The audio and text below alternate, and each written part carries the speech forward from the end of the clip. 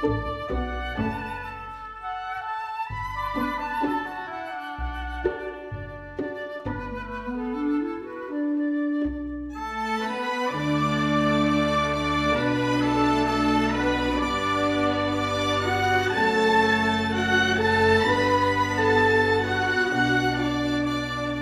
afternoon, everyone, and welcome to Deep in History. I'm Marcus Grodi, your host for this program, and I'm joined by my better half, if you will, Monsignor Jeffrey Steenson. When I say better half, he is definitely the patristic scholar, and I'm here just as the comic relief, as they say in the coverage of NFL football.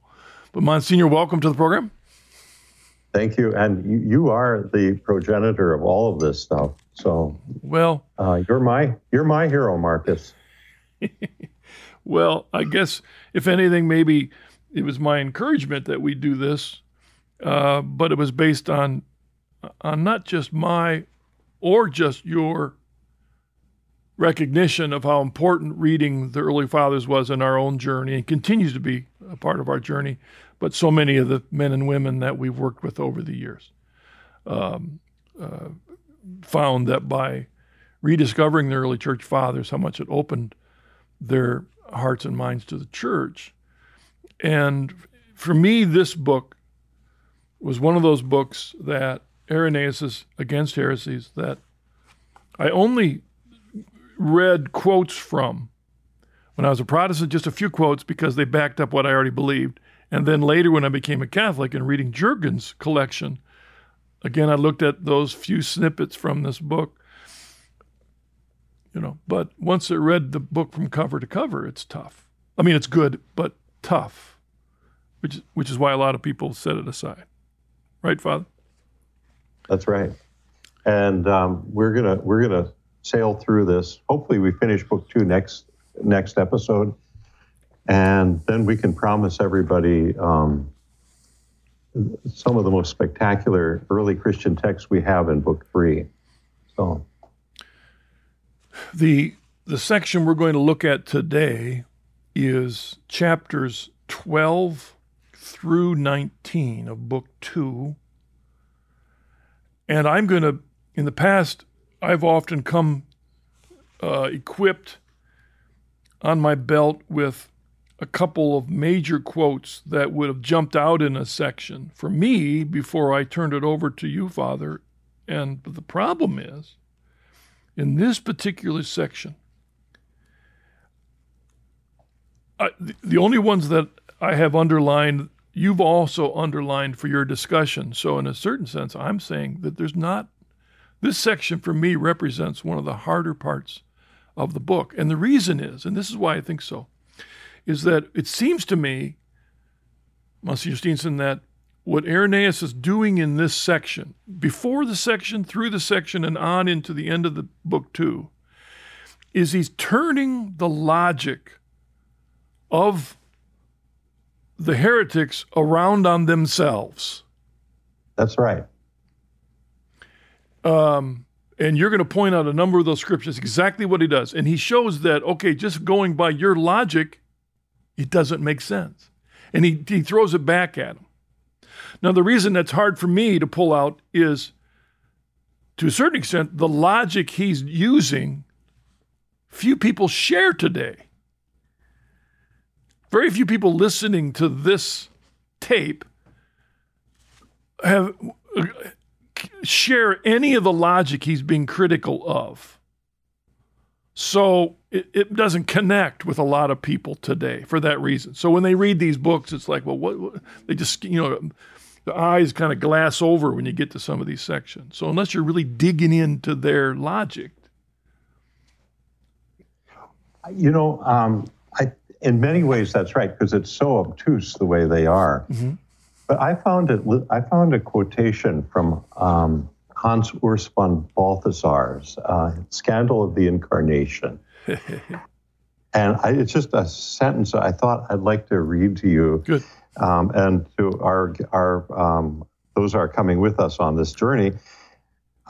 His point is that second century Gnosticism is still with us. Yeah. And think about this. Von Balthasar is often criticized by the more traditionalist crowd as, being a little bit too far out there. But this really is hard hitting, this piece of what he says here. The clearest proof of the continuing relevance of the second century struggle against Gnosticism is the fashionable interest within the Christian churches in Zen meditation. Oh. This is essentially anti-incarnational. All sensible images, all words and concepts must be removed so that there is nothing left but the unfathomable void in which a supposedly super objective insight, gnosis, can flourish. Yeah. Well, I don't know. I've been around. I've seen a lot of Zen groups in churches, Protestant and Catholic. I just thought he kind of hit the nail on the head with that one. And I agree.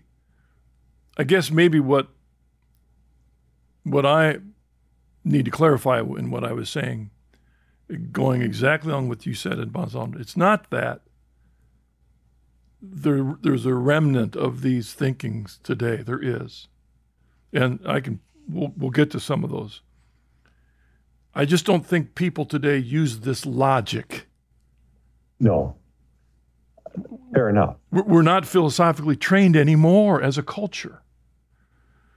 I have a book in my library called The Science Before Science, written by a PhD scientist who argues that the reason we have a problem today with science is because few scientists study the science before science, which is called philosophy. And if you don't have, in other words, if you don't have Thomas Aquinas first, you don't understand Newton, or you don't understand Einstein. You have to have the philosophy that builds, and I think the problem, like when I look at this, is that he's turning their arguments against himself, but few people today, they may carry the ideas, but they don't know why they're there. A lot of these ideas here they just can't sit with the idea that there is a creator to everything. Because there's got to be someone before the creator, above the creator, beneath the creator. And they got all kinds of names for them, right? But when we'll go into that, but they can't just settle on the idea that there is a creator. In fact, the one quote, which I imagine you'll get to, I'll just say on page 136, it's one that I just pulled out of this whole batch, and then I'm going to turn it over to you, Monsignor, because like I said, I didn't use any of this logic. No one I know has used any of this kind of logic. They just accept things. But number 3 of chapter 16, that first paragraph of there on page 136. Right. St. Irenaeus says, guys, I don't know if he had guys in his original Greek when he wrote this, but he kind of says, guys, how much safer then and more accurate at once from the beginning to confess that which is indeed true, that this God, this framer, who made such a world, is God alone. And there is none besides him, himself of himself receiving the pattern and figure of the things which are made. I mean, just stop there, he's saying. That's the simplicity of it. It's when you can't accept the simplicity of it that you get yourselves in trouble. Oh, that's well put. And I was thinking about this this morning, how to summarize the way St. Irenaeus is arguing in this section. And I wrote down 3 things. Okay. See if you would agree, Marcus, with this. You already have pointed out the first point, that what St. Irenaeus does here is he's making a critical analysis of the structure of the way that the Gnostics argue. Yeah. and he finds it essentially irrational. Doesn't make any sense, he argues.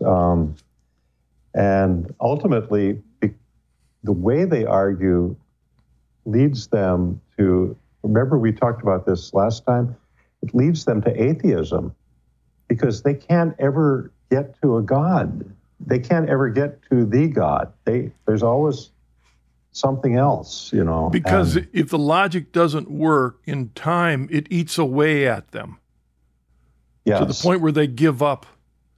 It reminds me, and now somebody listening is going to get angry at me, but it reminds me of somebody I heard talking about it, and he said, you know, okay, what we're supposed to do to survive this difficult time is we're supposed to stay 6 feet from one another, and we're supposed to wear masks. Okay, now let's stop for a second. If 6 feet is sufficient, why do I need a mask? On the other hand, if a mask is sufficient, why do I need 6 feet? And you go out into the real world and you try and live both 6 feet and a mask, and we end up with this crazy world that doesn't make sense. And in the end, it may lead to disobedience. And there you go. Well put. Well put. Which is what happened here. That's what Irenaeus is talking about. The confusion led to disobedience, schism, heresy. Yeah. Beautifully put. Well, that was the first point I was making about the way he argues, that he shows that internally the way they are arguing their points is irrational. And then the second thing that he does is that he evaluates the sources of this Gnostic speculation. And he especially is noting the way that they have uncritically appropriated existing pagan philosophy and even pagan mythology. And he says they haven't done a very good job borrowing it. The pagans did better than the Gnostics at this. And then, you know, and you already pointed out toward the end of this section, he sees their arguments as all set over against the church's scripture and tradition.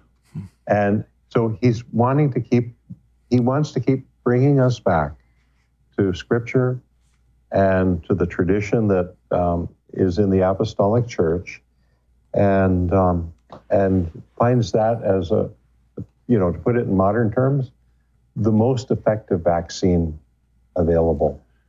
That's fascinating in the sense that take those three things, Monsignor. They, if you will, summarize Irenaeus trying to deal with these alternatives that are challenging the church. And he points out a number of times that these alternatives do not agree with one another. They don't agree with one another, right? And in fact, very often what happens is they don't want to give credit to the person they learned it from. Right. They come up with a new idea, and it's their idea. That's right. And Irenaeus points it out all over the place. And if I think your three things, I don't know if I can remember them all exactly, but I don't. They're irrational. They're irrational. They steal from the pagans, and they have utterly failed in terms of what scripture and tradition. Okay, I don't want to take a pot shot at our separated brethren, but this is one of the reasons why, even though we don't use the same logic today, I didn't mean to say that what he's doing it applies today, because we can see it in the Protestant Reformation. Those three things were very clear amongst the reformers of the Protestant. What was the first one you said? The irrationality of their argument. You look at the different reformers, Yeah. Whether you got Luther or Zwingli or Bucer or Calvin, that whole group of folk, Menno Simons, they couldn't agree with one another. And the logic they used to get where they're at was not a good carryover from Scripture. And you have them caught up in the either-ors. You have the Calvinists so committed to preserving the sovereignty of God that they have to sacrifice the freedom of the human will. You can't have both. Luther got caught up in the same thing. For him, faith alone, to the point of works don't make a difference at all. You have these, you know, I'm trying to think of what it is. It reminds me of a teeter-totter. You know, you go up and down and you go back and forth as the ball goes back and forth between all these different guys. Those three things you talked about were vividly portrayed in the 16th century division of the church. So in that sense, even though the logic, we aren't using the same logic, which may make it seem like, well, why should I listen to Irenaeus? He's dealing with a logic that I don't use. But the three things you point out are very much alive today. As we see one new reformer starting a new church on the block down the street who doesn't want to acknowledge the church he came from anymore or the connection of his new logic from that last one. Anyway, Father, I'm going well put. I'm going to invite you then to take us through these 35 pages or so. Well, we'll try. And please, I don't want to be the only talker here. So, no. But I'll join it. Okay, so I confess that I just simply gave up on chapter 12. The Gnostic interpretation of numbers, I just gave up on it. So I'm not going to say one word about it. Well, the one thing I'll say, that it had eons of confusing stuff in that chapter. Yes. How many times did he use the word aeons? That's right. Yeah. No, that's right. Hey, there was, and we'll get to that in a bit in chapter 14. I think Irenaeus kind of summarizes it a little bit tighter in chapter 14, and we can consider it then. So I propose we just jump into chapter 13 at this point on page 121, and here's where he makes the argument that that the Gnostics are irrational. Okay.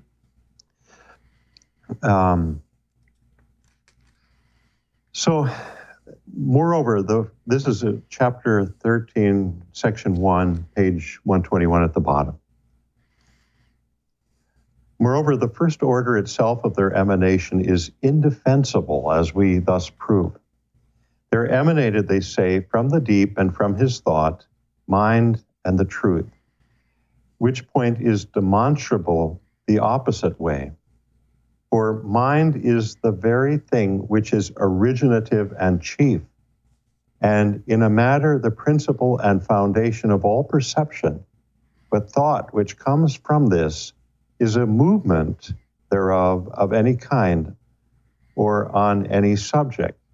It does not hold for the mind to be an emanation from the deep and the thought, for it were more like truth, should they say, that of the great Father and of this mind, preceding a daughter, thought by way of emanation. Thought is not the mother of mind, as they say, but mind becomes the father of thought. So what they're doing, Marcus, is reversing the logical procession from one's mind to the thoughts that proceed from that mind. Mind comes first, and therefore it cannot come from some previous thought. Mind cannot come from a previous thought. And he goes on in a few sections down the way in chapter 13 to point out that this way that the Gnostics are thinking is, remember that word anthropomorphic? Yes. We learned in seminary years ago that they're using a human way of thinking, but they don't even get that right. And here's one that I'm going to throw back at you, where he says, we're in this is section 3, in the middle of page 123. If they had known the scriptures and had been instructed by the truth, they would know, of course, that God is not as men are, neither are his thoughts as the thoughts of men. So, even if the human mind does not work the way that the Gnostics describe with their theory of emanations and their separation of thought from the mind, they're wrong on this point, because the way that we think as human beings is not the way that our thoughts are not God's thoughts. I mean, this is, as Irenaeus says elsewhere, that this is very much behind this the work of the devil. And as one of the greatest philosophers of all times, Paul Harvey, said in one of his broadcasts that if I were Satan, what's the first thing I would do? And that was I would convince the world that I don't exist. Because if I convince the world I don't exist, then I'm free to do whatever I want to do. Right. And when you look at the Gnostics, it's as if they're oblivious to how the devil is bringing confusion into their minds and hearts so that they blusterily say something that's absurd. Like this idea of what comes first, chicken or the egg, mind or thought. But even the idea of them thinking they can figure out how God thinks, when the truth is we can't even figure out how I think. I don't know how you think, Monsignor. I mean, I hate to say this on recorded air, but I don't know how my wife thinks. We don't know in reality. We don't have the capability to really know what anybody else at all thinks. We don't have that. So what we end up doing is projecting onto other people when they do something. And I think, well, what would I be thinking if I did that? Well, then they must be thinking that. Well, we don't know that. So when we see God thinking, we think, well, this must be what God is thinking. No, we don't know.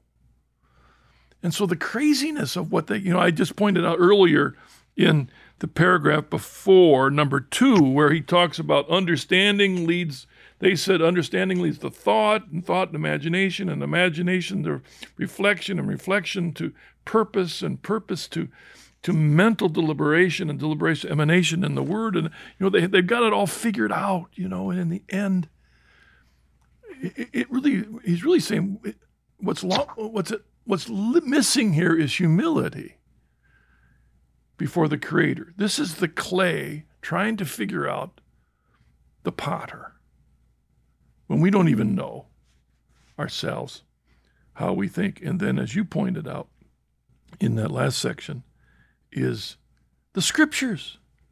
We've been given revelation. We've been given the truth as our beginning point. And they've abandoned that. And again, that's why I liked Irenaeus, because he is so committed to Scripture. And when he sees Scripture in the truth, I think that his word for the truth throughout his book is parallel with tradition or even the church, meaning almost the same thing. It takes us back to the earliest days of the church and recognize that it was never Scripture alone. We always had this guarding balance of Scripture and sacred tradition. That's right. Yeah. Well, he goes on in that in that chapter then basically to show how you can't argue from man to God, and we'll see a little bit later on how God can't exist with. I mean, you can't conceive of God without thought, a mind, and all. And it just doesn't make any sense. He argues. Well, it's hard to do this, Monsignor. As you go on to get ready for the next section, it's just hard for us to talk about this without getting into such intimate detail with all the stuff it's just, we don't want to ignore it,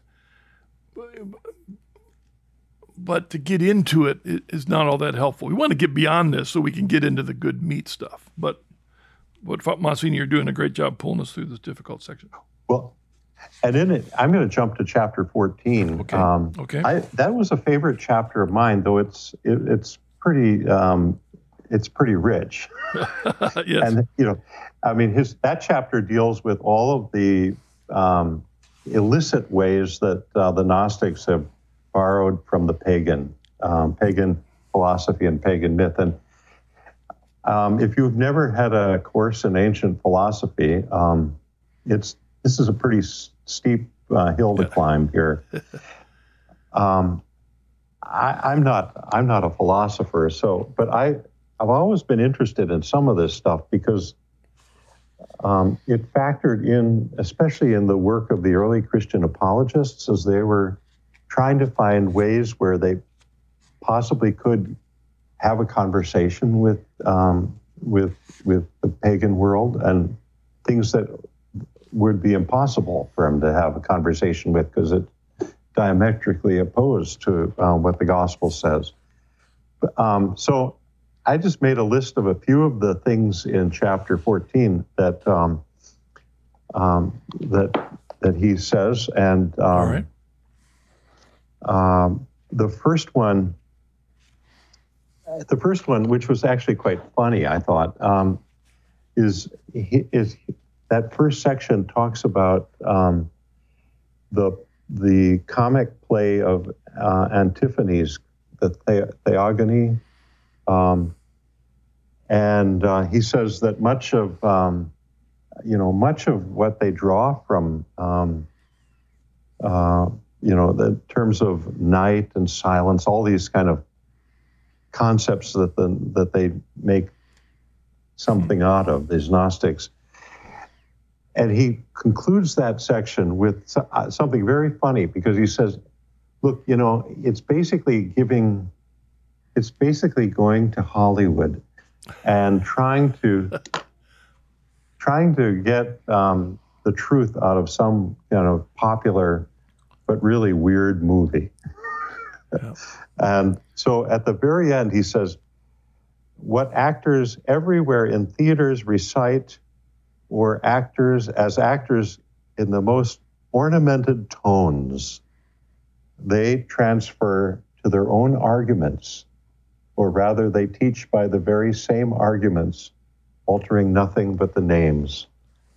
Basically making actors into theologians. Well, I've been meaning to tell you this, Monsignor, that during this time of months without the church, if you're feeling depressed, if you feel that you have some kind of mental fog, what you need to do is you need to go on and rent the movie Joe and the Volcano.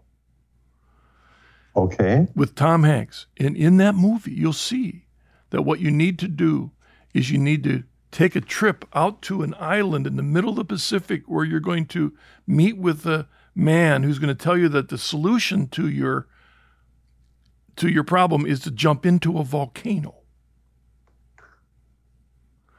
I'm just saying, that's what you're talking about here. Thought you kind of nailed it there. They're taking things that are myths and making them into truths. And I don't think we need to necessarily, go into all the detail here. But look at in section 2 on top of page 129. It kind of describes what's going to come. not only are they convicted of bringing forward as their own the statements of the comic poets, Yeah. but also whatever is said among all who know not God and who are called philosophers, that they collect, and stitching it together like a patchwork of many and very bad morsels of cloth, have contrived themselves a feigned cloak by their subtle talk, introducing a learning which is new, which it's not. But so here's a little bit of the recipe of Gnostic stew that he put. He in section 3 he mentions the Epicureans. We think of the Epicureans as people who really love pleasure. They also had a very elaborate cosmology, and so the void or the vacuum that's so important to the Gnostic way of thinking. Irenaeus points out they basically stole this idea from the Epicureans. In section 4, Plato is mentioned, and of course that gets my attention because the early Christian writers are fascinated with the potential to have a conversation with an honest Platonist, because was it Justin? I think it was Justin Martyr who made the argument that Plato can get you the first two persons of the Trinity. He can get you the Father and the Word or the Son. It's just that he can't get the Spirit out of it. You can't get the Spirit out of that. But one thing I made a note of when I was teaching in seminary that I would point out, the one thing that the early Christian writers realized they couldn't do with Plato is on the matter of how the universe was created. Because the Platonists, Plato believed that everything always existed. Matter always existed. So matter was like, I always tried to imagine this as if the creator is the demiurge, a kind of a craftsman or somebody that just loves tinkering around in his shop. What becomes the material world is basically scraps out in the garbage heap, in the scrap metal heap, and he's going to get that and sort of weave that together into something else. So the idea that the world is made out of pre-existing matter, Irenaeus says that comes from Plato. And then he still in section 3, or still in section 4, we also meet up with the Stoics. Marcus, I've been deeply moved when I read early Christian writings about how, in terms of morality, the early church found so much in common with the great leading Stoics in terms of living a high moral standard in life. That's really impressive. But when you get to Stoicism in terms of when it thinks about God, they're weird. because the Stoic wants to argue that we're all connected to the one by this flame of divinity. And I always tried to explain it as like, you imagine that God is the sun and he's just sparking out light and rays. And every living soul captures one of those rays. And here we see Irenaeus saying that the Gnostics basically took that idea of Plato, or the Stoic idea of these sparks of divinity in each soul, and they took that and basically turned that into the search that those that are in the know they're going to follow the path that They're going to find where that spark came from. I forget who I was listening to that said that during this time period, when you have, by this time, 100 years of the gospel entering into the Gentile world, the Greek world, and then the Roman culture, is that a lot of these Christians, like Justin and I forget the teacher that led to Origen. That would be Clement. Clement of Alexandria, excuse me. That one of the quests was to examine the idea that in the Hebrew history, we have the background, the foundation of the Old Testament and the laws of Moses and the prophets that form the backdrop for the gospel. So in other words, they began with a belief in the Creator and then came to understand our Lord Jesus as his Son and then the Holy Spirit. So there was a Hebrew background to that. But the Gentiles, their quest was, well, did we have a similar background that formed a foundation for the same thing? Can we get to the same place that Christ brought us, but from our background, from Plato, Empedocles, Anaxagoras, whatever these guys' name was, the Stoics, Pythagoras. In other words, that was part of the quest. Can we begin there and by grace reason our way to where we are, so that there were two paths leading to the same place? God always giving knowledge that, as you said, led at least to the Father and to the Son. And if you will, that's what's behind all behind these Gnostics, is thinking, I figured it out. This is where Plato was really heading. He didn't quite have it right, but I've got it figured out. Yeah. I mean, that's what they all were doing. That's it. That's a wonderful way to put it. Well, just pushing on, in section 5, he introduces us to Hesiod and this myth of Pandora. Marcus, when you think of Pandora's box, what do you think is inside of it? Oh, I don't know. I don't know if I know enough about it. I know it was, you just don't know. Pandora's box, that wasn't the two doors, was it? Yeah, no. I mean, it was a box. But if you when you say, if you do that, you're going to open Pandora's box. Can of worms was the other way of saying it. Yeah, that's it. Well, that's it. And in Hesiod's myth about Pandora, who is kind of like a mother god, that box contains all the evil. And when she opens it up, the evils come into the world.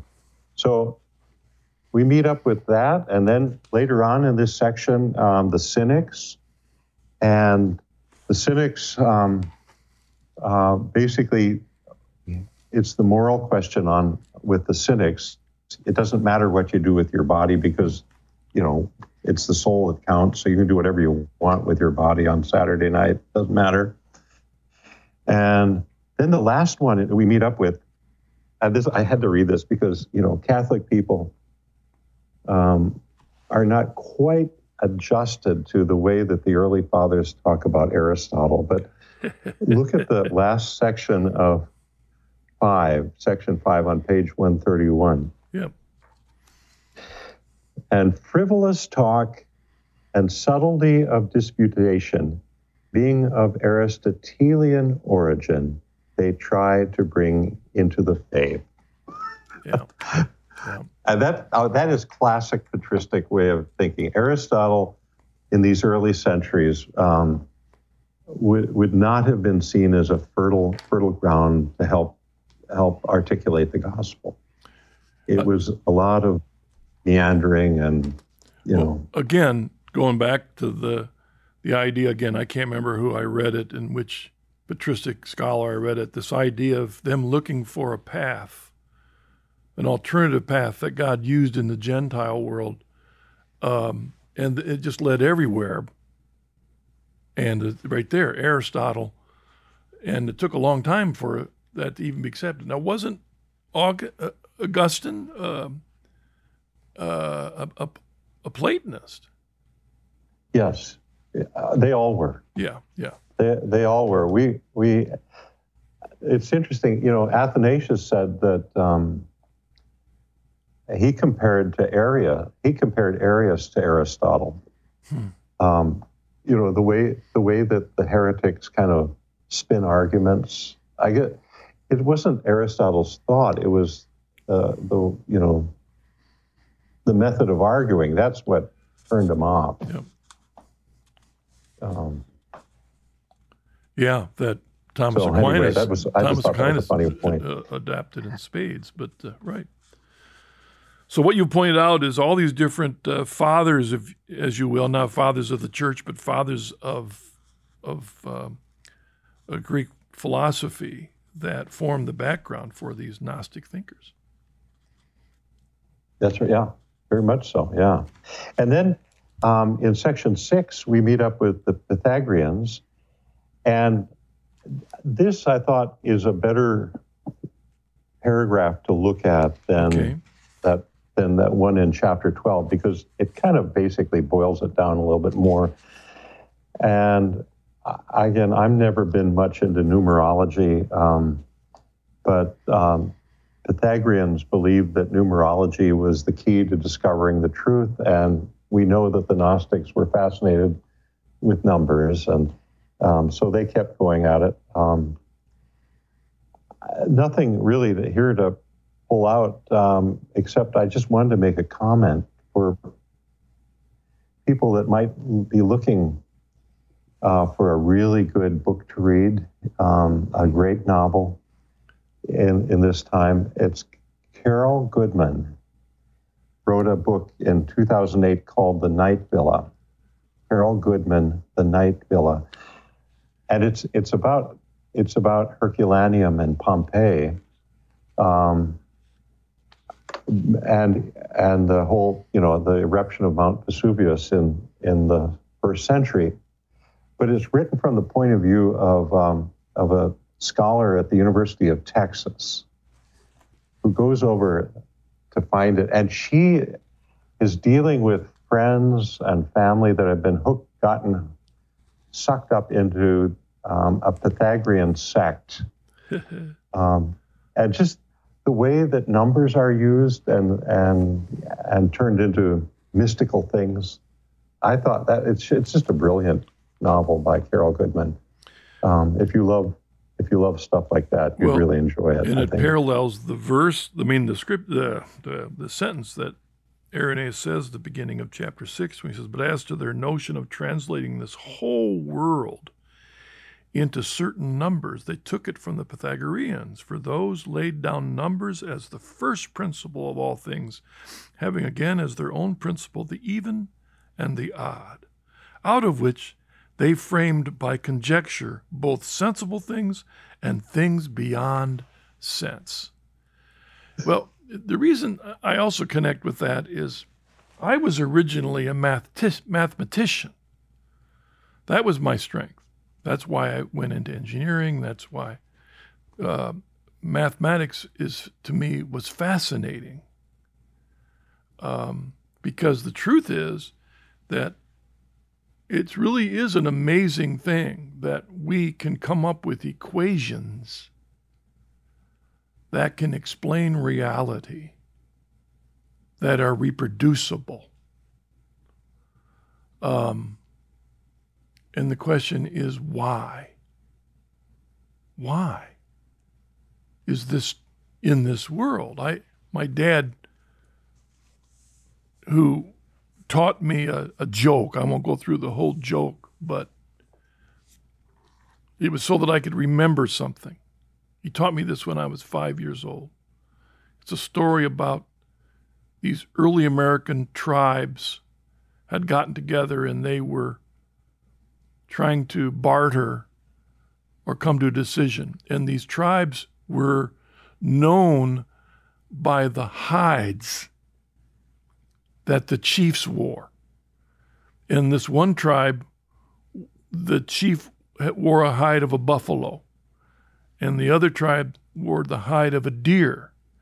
And the third tribe, who had traded with these weird strangers, wore a hide of an animal called a hippopotamus. And the other two smaller tribes of the buffalo and the deer were so desirous of, and then what they were bartering is their wives. And they were so desirous of the wife of the chief that had this amazing hide that they decided to go together. So the chief of the deer hide and the chief of the buffalo hide went together to trade their two squaws for the squaw of the... And so the end of it is they discovered that the squaw of the hippopotamus hide was equal to the sum of the other two hides. Now that's how I always remembered that the square of the hypotenuse is equal to the sum of the squares of the other two sides. Now, I didn't need to put that into this recording, but the point is there's a mathematical rule that is true in the universe. 2 + 2 = 4. Why? And the Pythagoreans were amazed by that. It could lead one to God. Or it could lead to nonsense, which is what Irenaeus is saying in this. Well put. Sorry about that diversion. No, I enjoyed that very much. Very much. So, I think we should maybe move on to chapter 15, because otherwise we'll get kind of bogged down on this, Sean. But you can see basically the argument in chapter 14 is that they're borrowing uncritically from pagan philosophy and even pagan mythology. Chapter 15, on page 184, he's kind of back to the argument about the rational structure of their argument being defective. It goes around this theory of emanations. So in the second sentence in that, or third sentence in that, section 1, these things, they say, came not into being because of creation, but creation because of them. Basically, he's arguing they've got it vice versa. Irenaeus is arguing here that these eons, which could be called angels, these eons or these angels, they were created too, and they exist because of the whole creation that they were created to serve. And he basically, his argument is in chapter 15 that the Gnostics have got it absolutely upside down. They're irrational in the way they're thinking about this. Chapter 16, we talked about this at the beginning of our time today, how it is that this never-ending quest for God is going to lead to our souls kind of running out of fuel and just falling out of the sky, basically. The Gnostic theory of creation is a never-ending quest. In section 1, on page 135. Yeah. Yeah.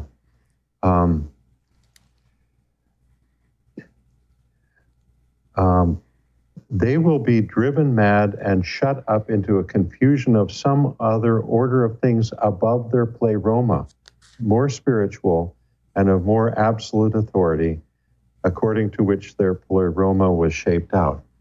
So this argument that they're going to go crazy, this endless search is going to drive them mad. And St. Irenaeus says here that it's essential that otherwise we're going to go insane. It's essential that we have a creator who wills the creation and the created order. Otherwise, you'll keep having to look for whatever that mind is that willed it all, because something ultimately had to will everything into existence. Let's see, where is it here? Thus, at the bottom of page 135, thus the mind must either stay itself upon that God who made the world, our God, yeah.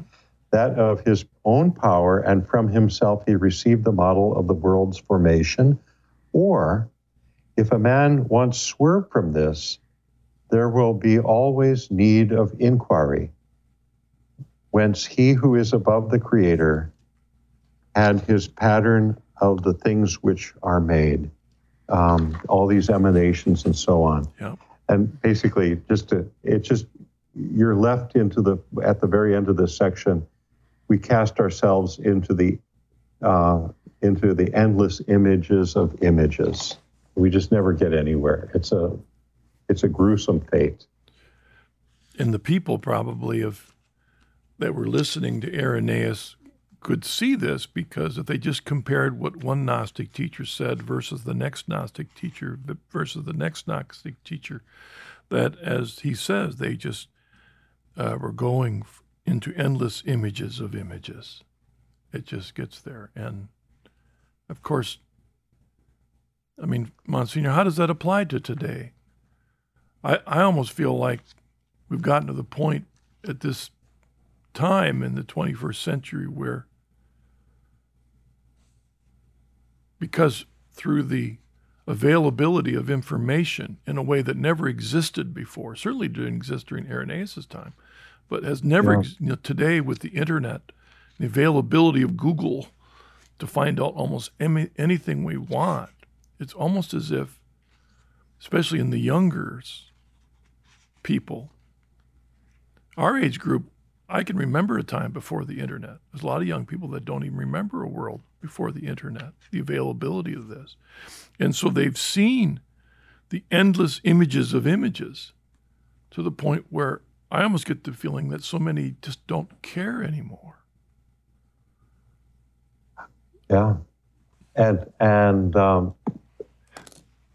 if the human mind were digital rather than analog, how would we ever get any? It would just be basically a library of unconnected information. It doesn't take us anywhere. I think the human soul needs an anchor. That's the deepest desire in all of us, is that there is something that is a firm anchor that we can order everything to. And I think that's probably what St. Irenaeus back here in the later 2nd century is trying to argue as well. That's what we need.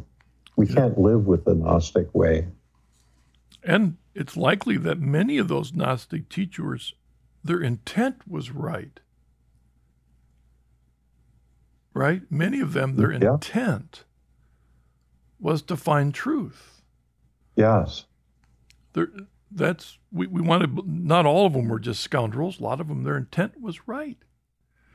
And so, but as we quoted earlier, you've got to look for the source of a trustworthy authority. That's why he keeps saying, Monsignor, I began this section by quoting section 3 from chapter 16. And I'm thinking, Monsignor, that maybe we'll end again with this session. Okay. Why don't we end with that? And then we'll pick up again next time with chapter 17. And our intent this time was to go through chapter 19, but maybe what we'll do is we'll try and get as far to finishing up book 2 next time, because we've already gone quite a long time with this. We have spun this out pretty far. I've covered pretty much everything that I wanted to cover on this. When we get into chapter 17 next time, he's going to basically summarize all the different problems with the Gnostic view of creation. So, and I think that's going to be his burden now. Why don't we do that, Monsignor? Let's begin that. In other words, when we join in, Monsignor, you'll use 17 as a summary of what we've come. I didn't find a whole lot in section 18 or 19, frankly. My eyes just glazed over in that section. And maybe you can pull something out. No. It picked up again in chapter 20. Right. I think just for the sake of our friends, we should really try to make a commitment to sail through the rest of this book. Of book 2. Yeah. Yeah. We're holding the carrot out to you watching. Thank you for that. When we get to book 3, we're going to start getting some real meat. But kind of like we've said earlier, that if we don't use the logic that they used in that first century, then even what kind of Irenaeus is trying to do doesn't always connect with exactly the way our lives, even though the evidence of it still exists in our world today. As we just said, images upon images upon images leads to atheism, leads to confusion, leads to relativism today, and people that are doing absurdly crazy things in our culture that do not make sense. Yeah. Helping a 5-year-old boy become a woman. How can we even imagine the craziness of that? My guess is Irenaeus would not have dreamed, even given the Gnostics. They couldn't have even dreamt of it. And look, isn't it interesting? Even in these controversial social issues that we're dealing with now, it comes down to creation, and the God who created and all. And Scripture order. And truth. Yeah, that's right. Scripture and truth. All right, Monsignor, how about closing us with a word of prayer? Yeah, Marcus, with your permission, I'd like to use a very short one-sentence prayer that St. Irenaeus offered. He's pretty rough on the Gnostics here in Book 2, but I'm going to jump ahead to Book 3 and get this little prayer out. All right. He never loses sight of the fact that he is obligated as a Christian to pray for those Gnostic heretics. And several places he mentions that we have an obligation to pray for these people who are lost, even though they're doing so much damage to the church. So I just want to pray this little prayer that he did in Book 3, Section 6, paragraph 4 on page 215.